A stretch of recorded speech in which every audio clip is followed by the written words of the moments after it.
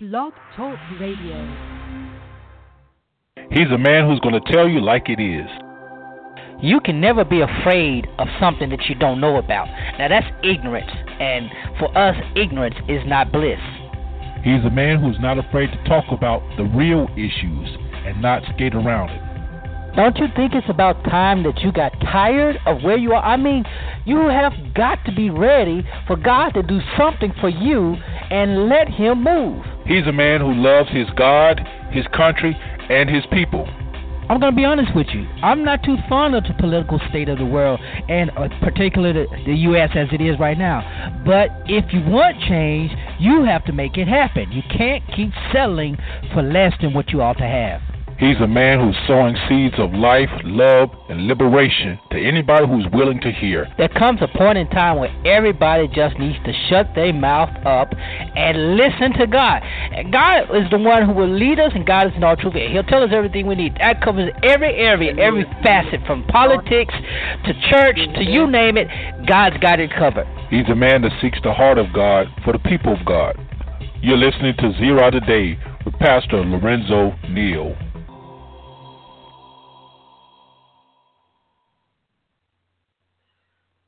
Good morning and welcome to Zero Day. I'm your humble host, Dr. Lorenzo Neal, hailing from Cajun Land, USA, here to present you with seeds of wisdom, insight, empowerment, and liberation, promoting a knowledge that's engaging and transforming, and helping you, our listeners, to knowing and connecting the world around you.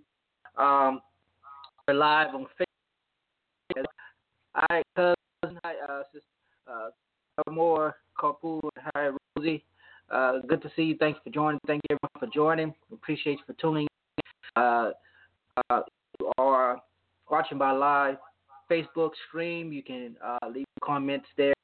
I'll try to read and catch up as much as I can. If you're listening to Blog Talk Radio, you can join us on this illuminating journey by dialing 347-237-5230.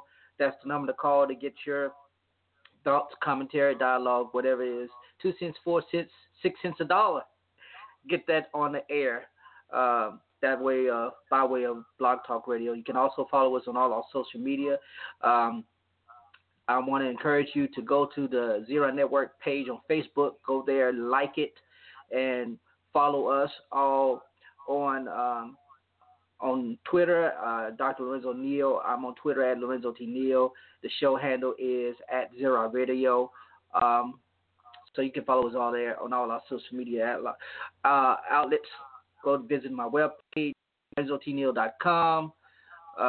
And if you haven't ever gotten a copy of my book, you go get a copy of my book, A Breach in the Family. It's been out for a while. I don't really talk about it that much, but you can get a copy. Hi, Cheryl. Thank you for tuning in. Appreciate it. Get a copy of the book, Breach in the Family, there on my website. Also available on Amazon.com. We have other things, projects coming out. We have a book of meditations. Actually, it's pastor's words from the bulletins at the church. We did, back in the day, pastors used to put their words in the program, in the bulletin. So we've taken a collection of those, and we are putting that in book format. That should be out. I think it'll be out in April sometime, so be looking for that. And we have a couple other manuscripts that we're working on. Hopefully, the working title for one is called "Where Are the Stones That Mean Something." Going to talk a little bit about that today, but not going to get too much about it. And then the other one is a speech that I did at the Black Non-Believers 5th year anniversary event in Atlanta, Johnson. I want to give a shout out to Mandisa Thomas, who is the president and founder and all big dog Black Non-Believers. I had the opportunity to share at their event, and my speech from that, my presentation from that event, we're putting that in book form. If you have never heard it, you can go to it's there, so you can listen to it, critique it. I love to hear that because how rare is it that a Christian pastor gets to engage in a non-partisan way with persons outside, humanists, all of that. And I tell you, they are loving people just like everybody else. But anyway, So those are some of the projects that we're working on, and we'll solicit your support as always. You can support us on that. One of the best speeches ever. Oh, you're too kind, Cheryl. Thank you. And let me give Cheryl Abrams a shout out. Cheryl Abrams, she's some of everything. Wonderful evaluator and author. You can get her book. Can't think of it. I have her book, and I think I have both of her books, but I definitely have her first book. And Cheryl Abrams. Roz Collender, give a shout out to her and her Facebook lives that she's been doing. Rosalind Speaks. I tell you guys, got to tune into that and what she's talking about. Very, very big. Dr. Vanessa, thank you for joining in. Appreciate Sister Lynn, my wonderful member. Thank you for tuning in. So if you see the topic, what we're talking about today is we're talking about our history, our narrative, basically who controls the narrative, controls the identity, and regarding Black America, who's controlling our narrative. Therefore, that's the question we're asking: who's controlling our narrative, and who is contributing to how we identify as Black Americans? But before we go any further in the show, I want to take this moment to express condolences to the family of Dr. John Cherry, who was he was the founder and pastor of the Full Gospel AME Zion that later became known as, I think, From the Heart Ministries. If you ever watched BET back in the day, you saw Black preachers shine. That was the time you had people like Frank Madison, who is now Bishop Frank Madison. You had T.D. Jakes. You had Dr. John Cherry. You had even Creflo Dollar. You had Lance Watson. You had a plethora of Black preachers of renown on that network, on not just on Sunday mornings, but a lot of them were on Sunday mornings. And Dr. Cherry was one of those who was on that broadcast, and he was probably on several other networks, but I'm just speaking particularly, that's the one we had most access to. And Dr. John Cherry, he was so unique in that, being a part of African Methodism, he embraced the mystical side of the spiritual side of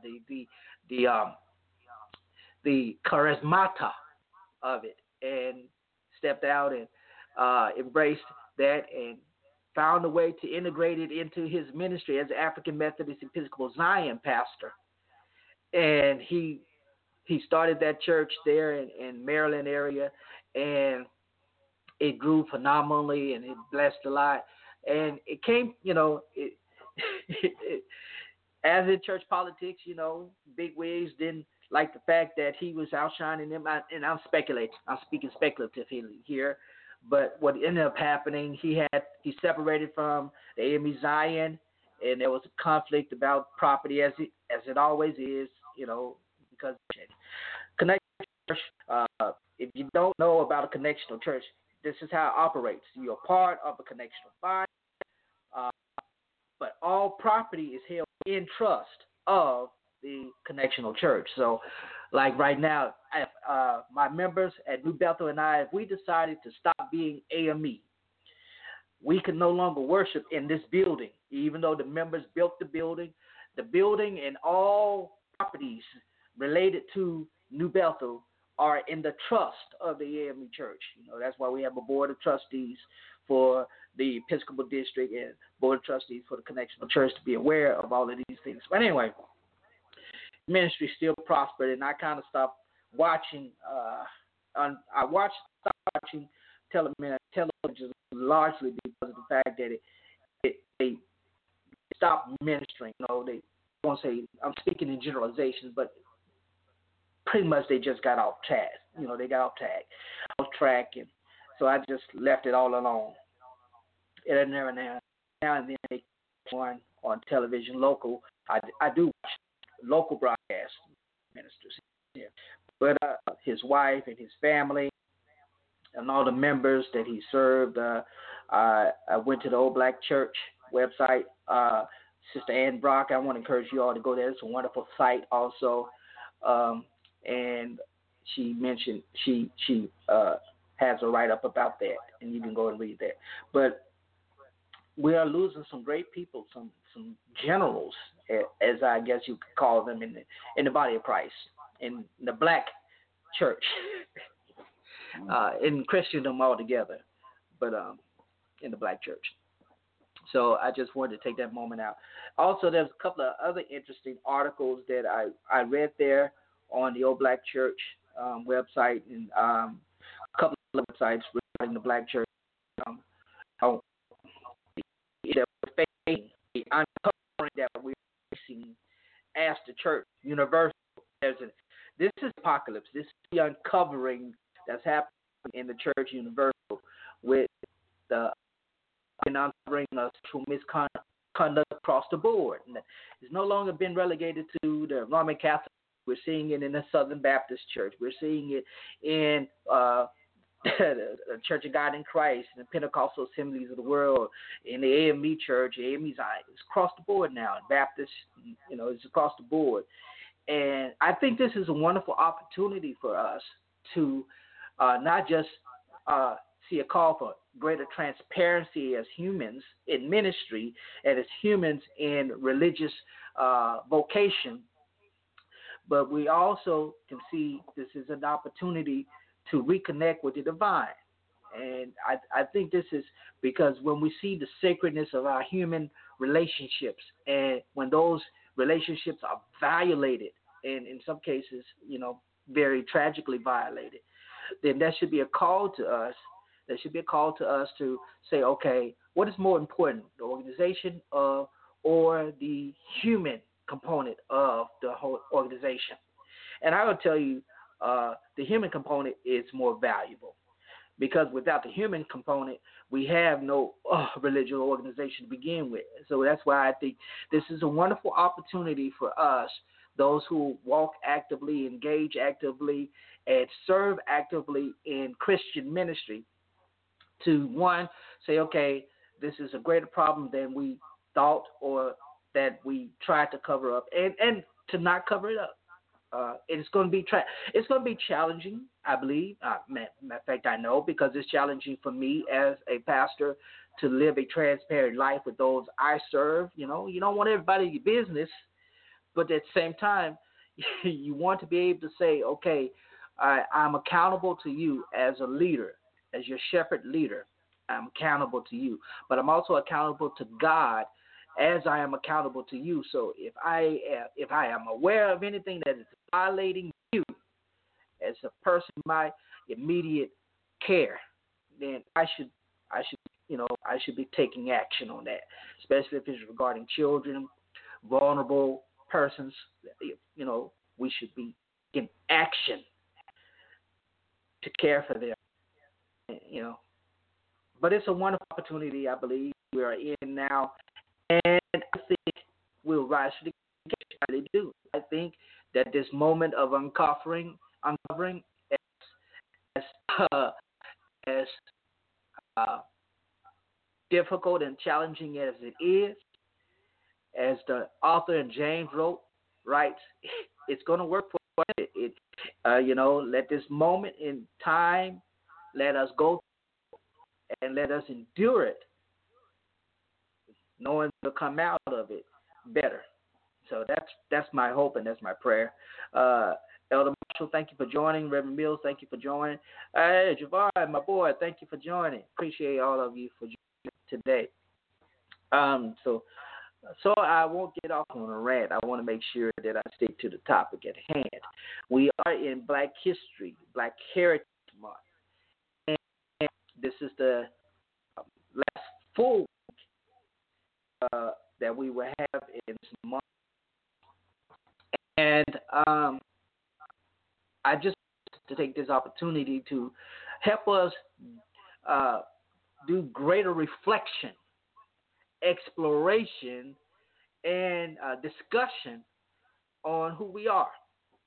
And then I'm going to do it from historical, oratorical perspective, and from a church perspective, because the black church it plays a great role in how we identify as black folk.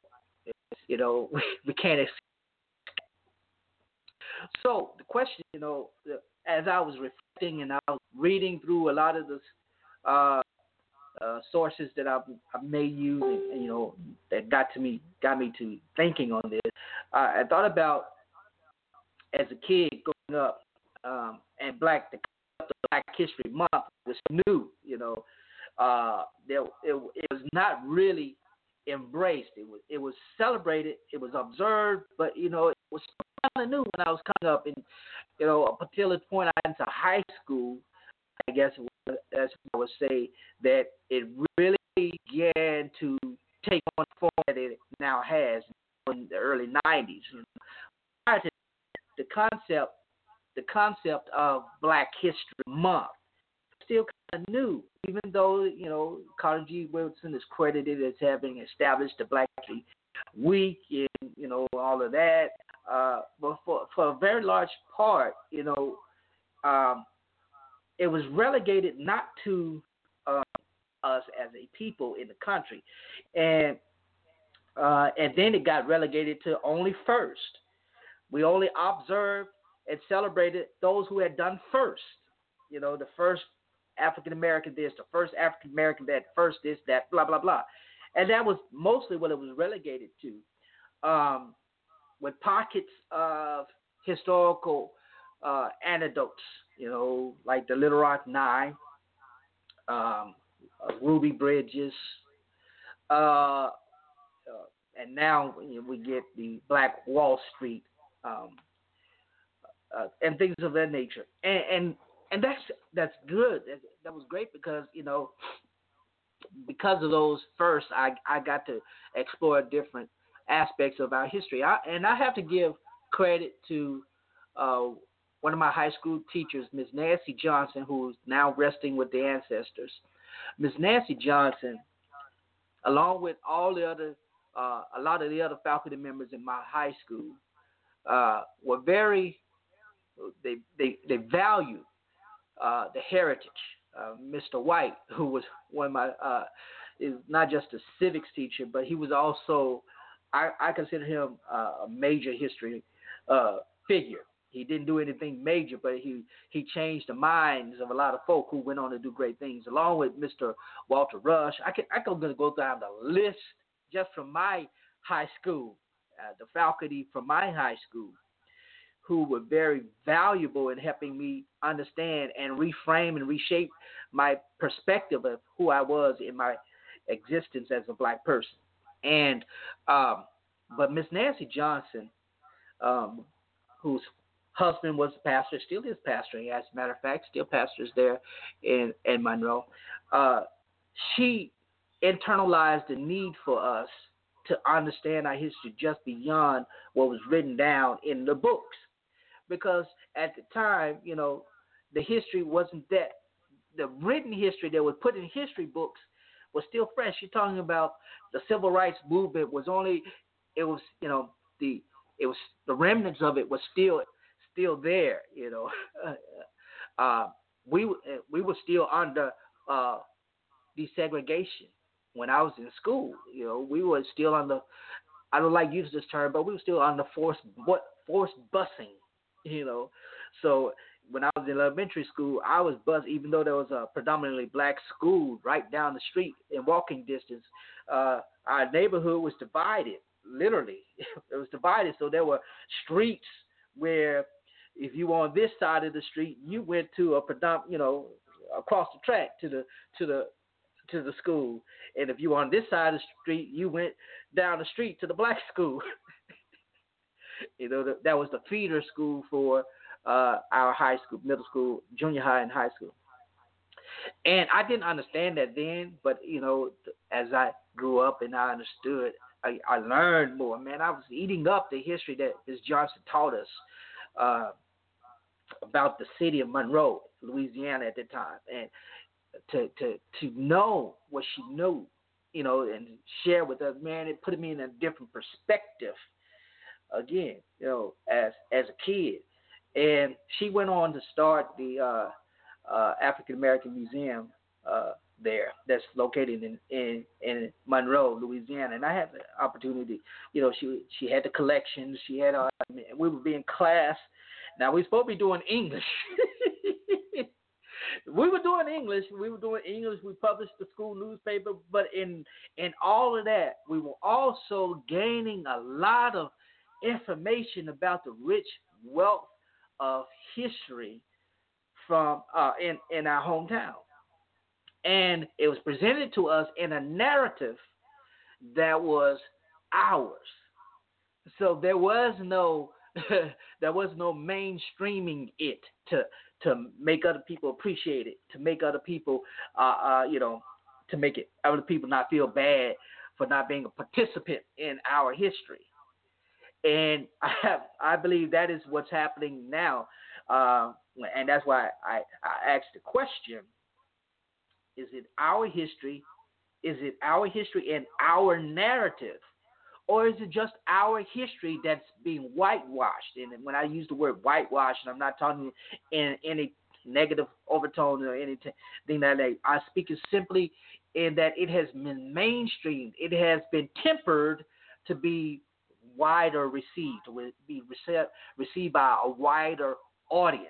So therefore, that's how you can get narratives, and like we have in modern day Black history, that children are being fed narratives that I believe are insufficient for identity. But then again, it's a whole different thing. Let me put again within context what I mean by the word narrative. I'm speaking specifically within the idea of our culture sharing narrative. Now, if you're into linguistics and you understand the word narrative, where it comes from, the rare, and that the Latin root word actually means knowledge and skill, or skill, it depends.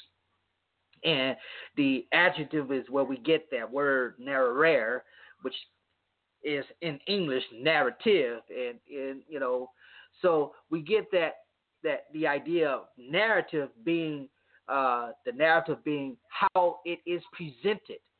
And I think you can just do a basic Wikipedia search, Google, and you'll get an idea of the different forms of narrative. When I was studying, when I was in grad school, and my first graduate degree was in liberal studies, and the first I had dual. It was dual. I had music theory composition, but the secondary part of that was rhetorical criticism, rhetoric, and writing. And it's now, I think, at the program. It was at the University of Arkansas Little Rock. The program is now called technical and professional writing. But when I was there, it was rhetoric and writing. And so I, in my rhetorical criticism class, I'll never forget one of the concepts we learned, and I still have the book. I still have that book about rhetorical criticism. Yeah. See, I still have it. Y'all can't see it, but anyway, still in my library. If you ever want to get it, this book is Sonia J. Koss, Rhetorical Criticism. Now, this book presents the different types of means of presenting rhetoric, and I wrote a paper, but I'm trying not to get too far off. But anyway,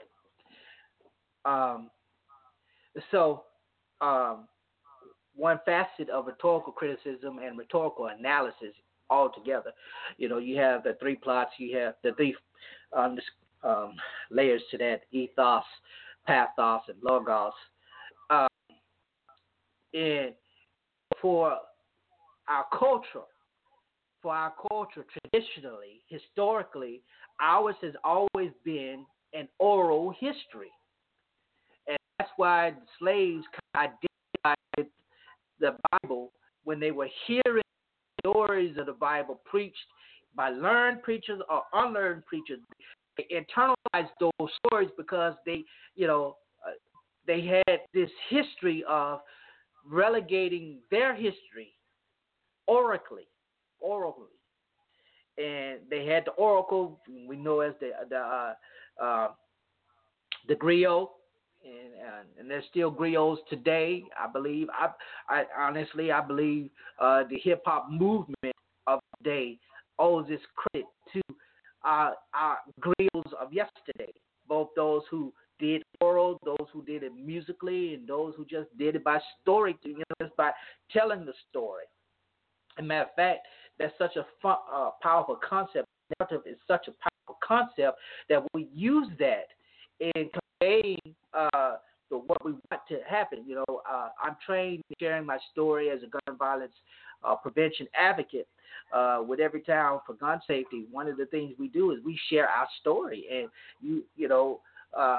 every time you share your story, you're unveiling a piece of yourself and a piece of your history, and a piece of your of the thing that was empowering to you or life-changing to you.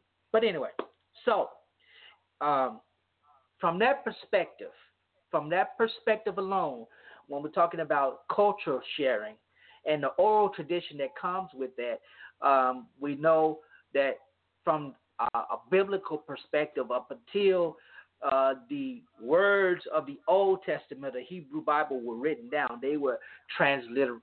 They were given orally. As same with the New Testament. Those collections of narratives were written down, and not properly sourced, unfortunately. But it's not like those who wrote the Hebrew scriptures and those who wrote the New Testament scriptures, who put them down, written down. They didn't properly. They had their sources, and I don't believe that they actually thought it would get as far down in history as they did. So, but we have them, and the same thing with our oral tradition. Those oral traditions that come from the continent of Africa, and the various tribal stories that have now come into our conscious in some capacity by way of, we hear of Aesop's fables, we hear of ancient African proverbs that are now, we even see some of those ancient African proverbs in the book of Proverbs, and some were coming, they came from different ways. We also hear in the retelling of what we call fairy tales. Some of those European fairy tales are retellings of ancient African stories. It's validated. I wish I had more evidence of source material to present to.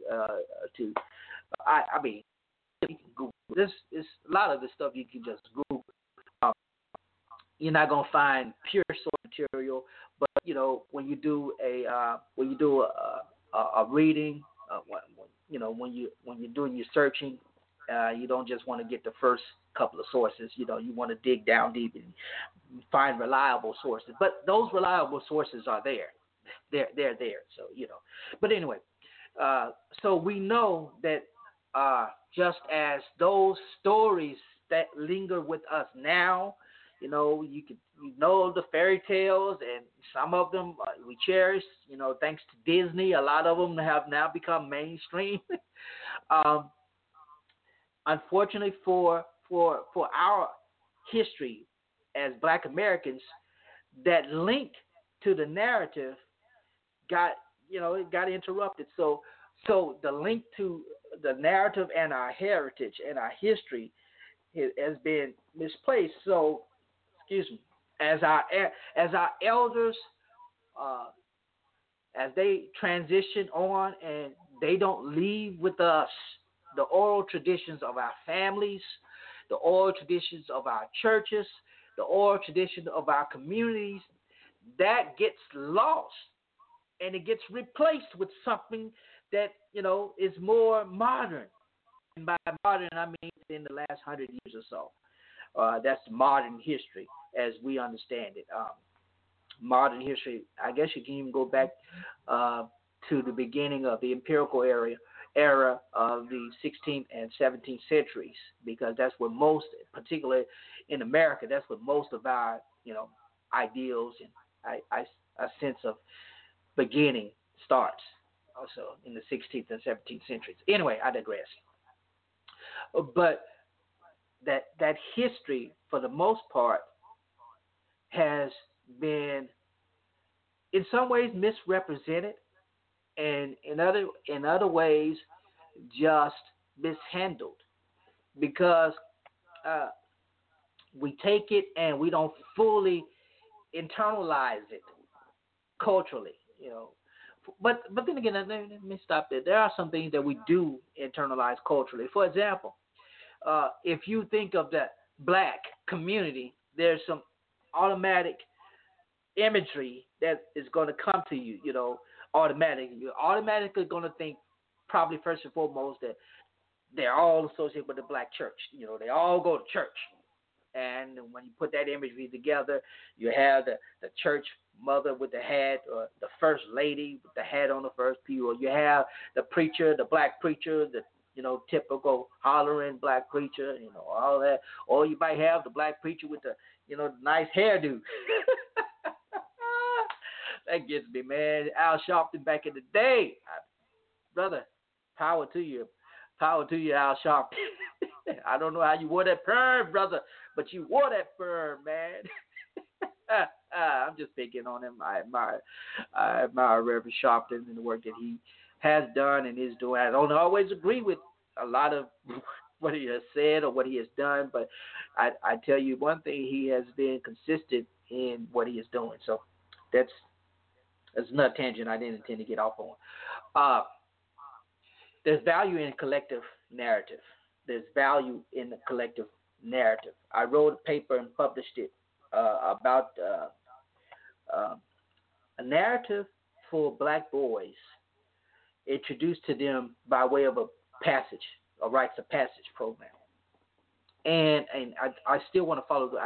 I've been seeking to develop that from just abstract into concrete, So and I know there are a lot of persons and a lot of organizations. There are a lot of people who still have this idea of a rites of passage. I don't believe it's as mainstream as it needs to be in Black America. There is no central rite of passage initiation for young black boys, across the board. And I believe that's one of the things that we need to introduce to them, largely because we can create the narrative for them as they go through that process. We can create the narrative for who they should be identifying as, and how they should identify. And in creating that narrative, it gives a sense of empowerment and liberation that will, I think, be more beneficial in the long term, in addition to the education that they receive in public schools, private schools, parochial schools, wherever they go. Because they're in dire need. We are in dire need. So a collective narrative, when we look at it culturally, from a cultural perspective, when we say what is the history, I'll use an example. My church recently celebrated its 90th anniversary a couple of years ago. And there had always been a written history. And if you go to most churches, most denominational churches, most older churches that have been around for a while, they have a written history. And in that, at least they should have a written history. There's certainly an oral history, but in a lot of times there's a written history. And so the person who did the written history for our church, it stopped around 1987, 1990, somewhere in there. So that was the last. And that person, I believe, went on to go or transition, and they hadn't kept up to date until we did the anniversary, where it was brought up to date, so we have a greater understanding of the history. But that history being written down gave me a sense of how I should pastor the church. And then we took that written history and put it into a visual history. So now when we did the actual church anniversary, Not only did we have a written history, but we had a visual history. We had the pictures of the Brush Harbor, where what was the Brush Harbor that eventually became the area where the church now sits. We had the pictures of members, early members of the church. We didn't have pictures of the founding members, but we had, pictures of some of the early members who lived on, lived well into life. And we have pictures of after they tore down the wood church and built the brick edifice under the person of Reverend C.J. Johnson. And this is the building that we are currently in. That was, nearly over 50 years ago. Was built. Pictures of them walking, walking, making the march to the new edifice. We have the, pictures of worship at the time and all of that. And it was wonderful because it gave me a sense of a grounding for how to pastor this church.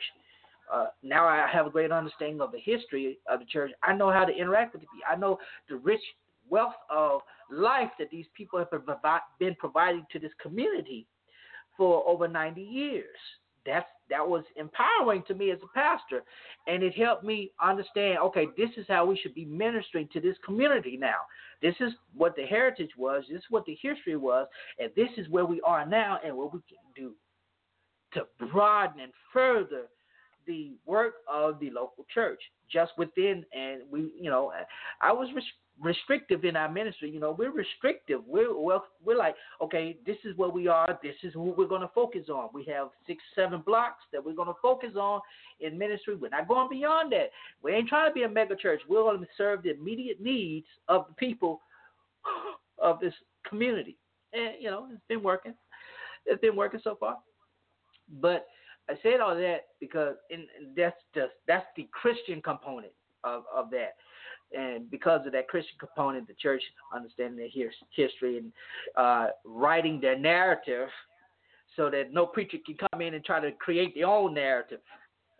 And I think that's part of what's happening in the black church now. We have a lot of independent churches who are creating their own narratives and disconnecting from the broader narrative of the black church. But that's a whole other discussion today, a whole other discussion.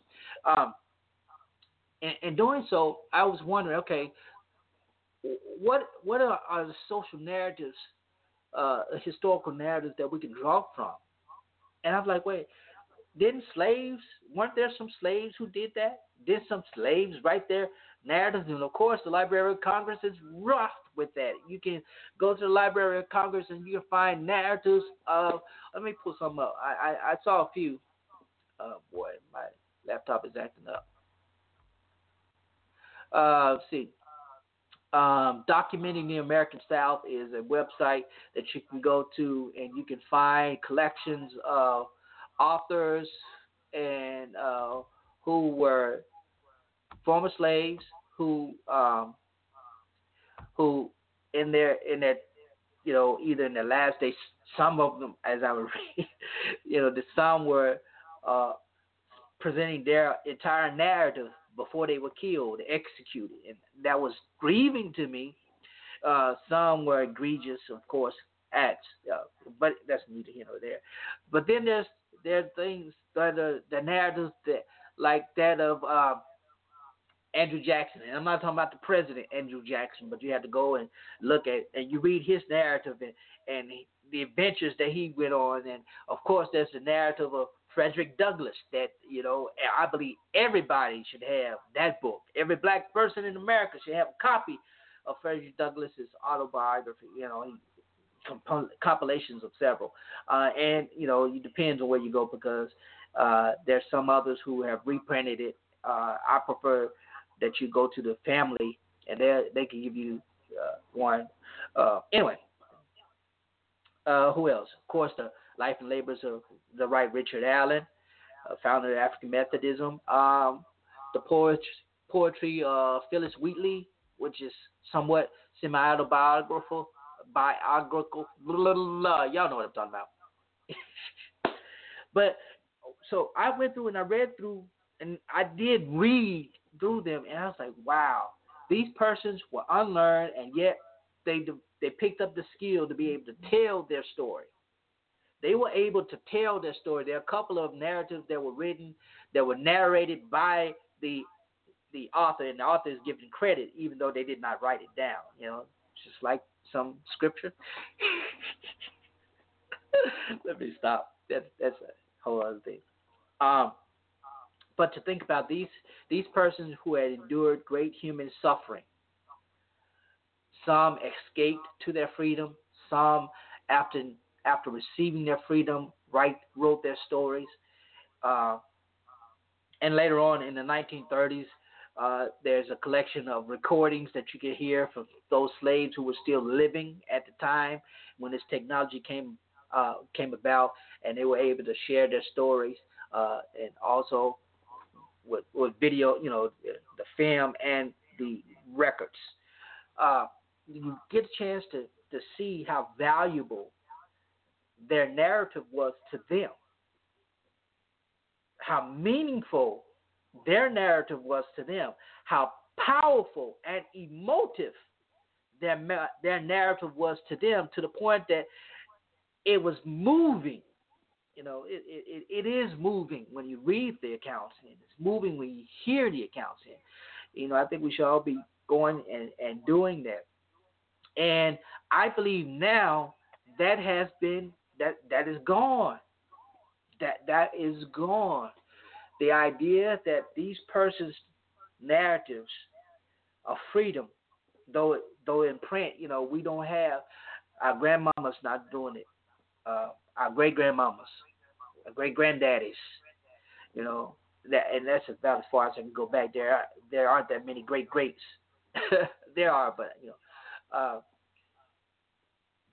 that the oral history of our families are lost, or I won't say non-existent.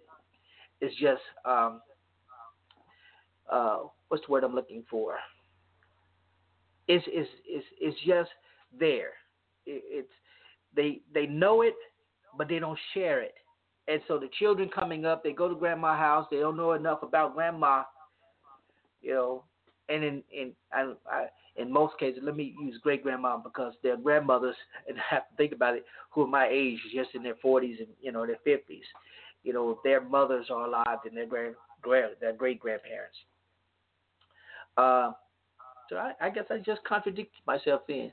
If they're, well, anyway, Big Mama, my dears. There are not enough Big Mamas sharing the story of the family, and this age where there's a greater ratio race children or biracial children now, so it's even more imperative that they understand, if they're biracial, the value of their black side. If they're black, it's more pertinent now that they understand that, because if they are biracial and if they're the other side, the non-melanated family, have a greater sense of their history, if they can trace their history back to the daughters and sons of the Confederacy, and or daughters and sons of the Revolution. Some of them can do that. And I'm not saying all that. Again, I'm speaking in generalizations here, but there's some families who, white families, can trace their heritage back far. And unfortunately for us, many of us can only trace our heritage back maybe 1 or 2 generations. And in doing so, there's that disconnect. We don't know, and we're not trying to find out.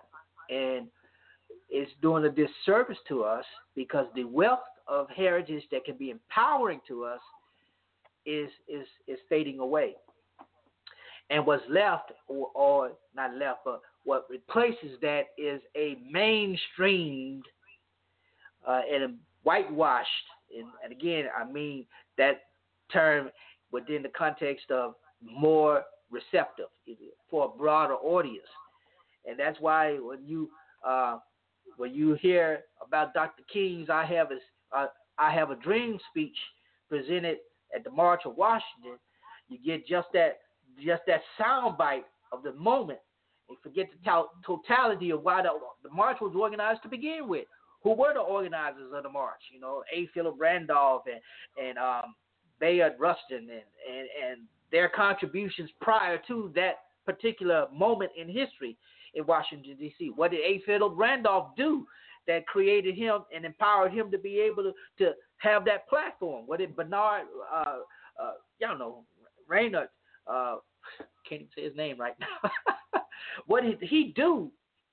And, he was an openly gay African American. He was an openly gay black man, scholar, advocate, engaged, but he was gay. And that was a no-no. He had to do everything in the background. He couldn't, he'd be accepted today, but not then. And think about also, when we talk about Rosa Parks, and we know the story, Rosa sat so that Martin could march, so that Obama could run. Yeah, that's what we tell. That's the narrative we present now. But the reality is that Rosa wasn't the first one to sit, and wasn't the first one. Hers was calculated. Hers was already schemed. It was planned. It just happened to be a perfect opportunity, but it was already planned. The person who does not get credit is Colette. I can't remember her last name, but she was the one who actually did protest, but because the narrative didn't fit the movement. She was a teenage, unwed mother, pregnant. That didn't fit the narrative that they wanted to, so she was relegated to the annals of history, forgotten.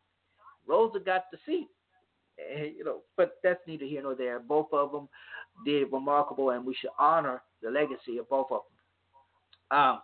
But again, it goes back to the narrative. Now the narrative that is being presented has been presented over the decades is that of Rosa, and there's nothing wrong with that. But again, and the same thing, and I'll go back onto what I just said. Rosa said so Martin could march and Obama could run. Dr. Martin Luther King Jr.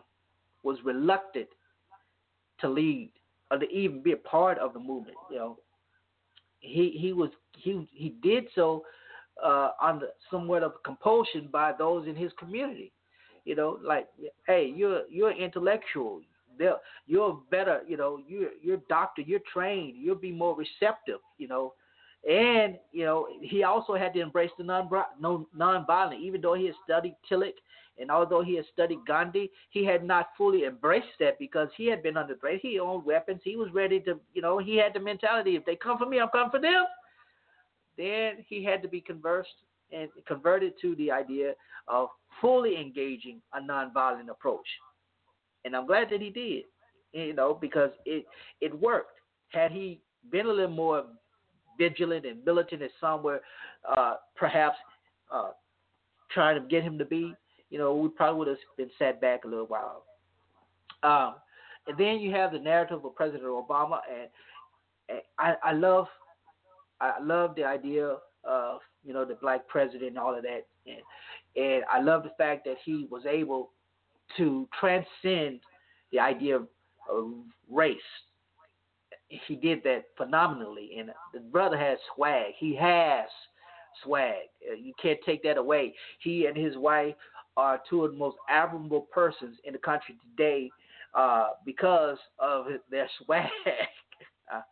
But the narrative that was presented to us as a country was that he's black, but the actuality was no, he was privileged. He grew up in affluence.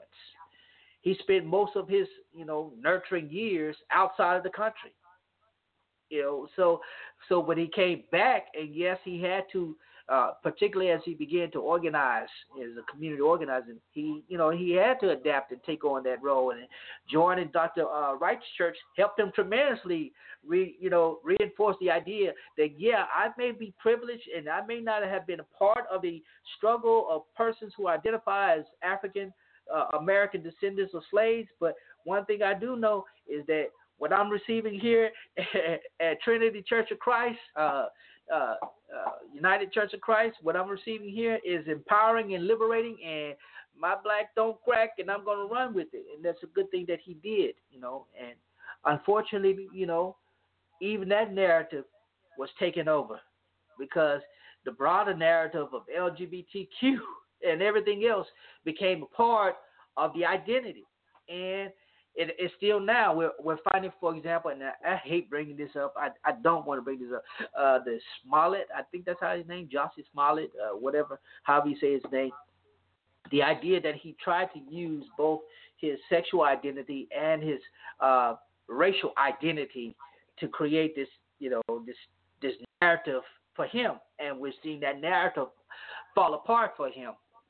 It speaks again to the idea that this narrative, our history, is being hijacked, and we have to get back. We have to get back to this sense of a narrative that is benevolent towards us. It does just not give us enough to get by for a month. Does not just give us enough to see a few figures who did first, and there's nothing wrong. We should celebrate that because it is a part of our national narrative. It's a part of our national narrative. I don't believe a lot of children today know that they may be descendants of slaves. Some, because of the darkness of their skin, assume that, I got to be descendant of slave because of the darkness of my skin. But look at me, I look at my skin, and I know the greatness of my heritage. Not all my folk were slaves. Not all my ancestors were slaves. My maternal family is fair skinned for the most part. For the most part, they are fair skinned, and hey, I fit right in with them. But I said all that to say that as we close out this month in February, the one thing that we must do is we have to say, okay, while we're celebrating and while we're observing and doing all this, we have to dig deeper into this. There's a narrative that's missing. There's a narrative that's missing, and while our history is mainstream now, and I'll tell you, this is probably the thing that's more frustrating to me, is because folk want to identify with the history. By identify, I mean, the cultural movements that we began as particularly black, and we see those movements in mainstream. Just an example. I know something is over once it becomes mainstream. When they were whipping and nay-naying on like Good Morning America or something like that, I was like, you know what? That's it. Throw it away. When they were Superman and Soldier Boy or whatever they called it. And think about any other cultural dance. For me, being from Louisiana, when I see non-melanated brothers and sisters doing the Cupid shuffle or the wobble, and I'm like, you know what? Y'all can have that now. Yeah, y'all can have that. Yeah. Or the electric slide. You know what? That used to be the black wedding go-to. Y'all can have that. I'm saying that in jest.